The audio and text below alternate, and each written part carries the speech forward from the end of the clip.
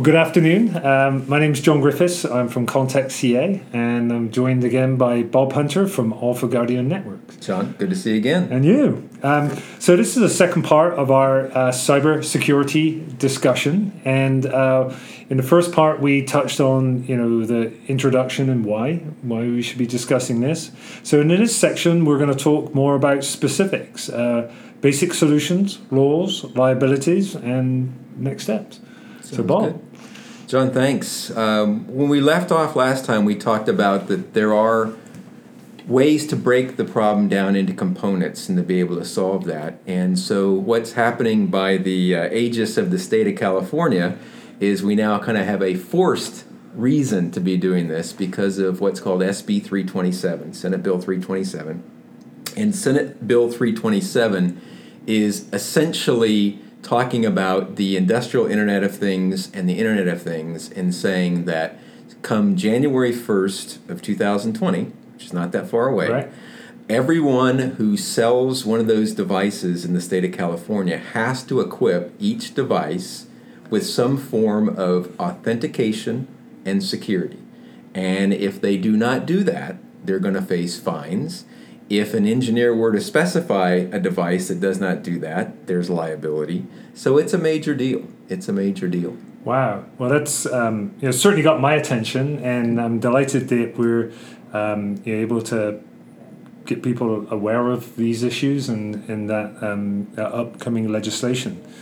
So, in terms of, I guess, liability, always gets my attention, and certainly a lot of my clients and customers. So right. How does that let's say I specify a lighting control system. Sure. How does that what should I do? What should I add in my documents to ensure that we do get a compliant, secure system? It's a great question, and it's a question everybody should be asking, really. So what SB 327 says is that you must sell only devices starting next year that have authentication and security. Big words. What does that mean? Authentication simply means that a device that you have the ability to talk to a device or another device-to-device communication takes place so that the end device knows who's talking to it. It can say, John Griffiths is talking to me. John Griffiths is using the keyboard and he is communicating with me. I can authenticate. I am positive that's John Griffiths. Or if it's a BMS system, it can say, I know this is a brand X BMS. I know that this can talk to me. I'm good with that.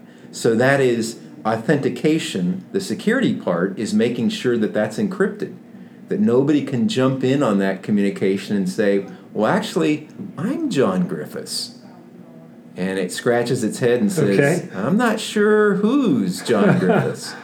So the problem is that devices that you and other electrical and mechanical engineers specify every day, you're talking about lighting systems, use protocols that are not authenticated and not secure. So Modbus, probably the most common protocol for these devices, BACnet, another very common protocol, and SNMP, which has some security and authentication, but not very good authentication. So, Bob, can I ask you, in terms of BACnet, and I'm familiar with that on BMS, right. Where would I see SNMP? SNMP is mainly going to be on electrical devices, uninterruptible power supplies, UPSs, power distribution units, PDUs, things like that. It sits mainly in the electrical realm, but it's huge in data centers and in mission-critical facilities. Okay. Yeah. Well, thank you. Yeah. So these are the communication issues, and this is about solutions, and we can only touch on those. So oftentimes we get a submittal for a system that I've specified, and it's BACnet, and it meets the UL and hopefully the other requirements that it needs to do that. What can I put into my specifications to make sure that we do get a secure system? Right, great question. And the answer is you will have to add an external device that creates the ability to authenticate and encrypt data from point to point. So, for example, you're going to have again, if it's a lighting system using BACnet, there's going to be some kind of a lighting control console, a server. And you will have to add a device or devices, plural, that will both encrypt the communication from that console, that server, to the end-using lighting system, whatever it may be.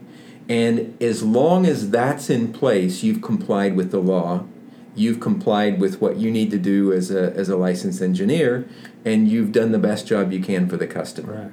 Right. So in terms of finding more information out about those systems, where would I start to do that? Certainly you can come to our website at alphaguardian.net. We have a blog that we talk a lot about these kinds of issues. But I would really encourage people to look up SB 327 online and read it because this is not a trivial law. This is a law with a lot of teeth. Right. And our current governor has made a big emphasis on the fact that he's going to enforce this with a bully pulpit. Okay. And he's going to do it. So this is not going to go away. Okay. Well, thanks, Bob. And I'm sure none of us want to be that first person subjected to these issues. And likewise, we just don't want buildings to be compromised. Ditto. So, I've read some of Bob's white papers on his website, so I'd highly recommend going to that. I think part of the issue, personally, as an electrical engineer, I find is we're using terms that we're not used to using. I'd highly recommend going to Bob's website. It's a great resource.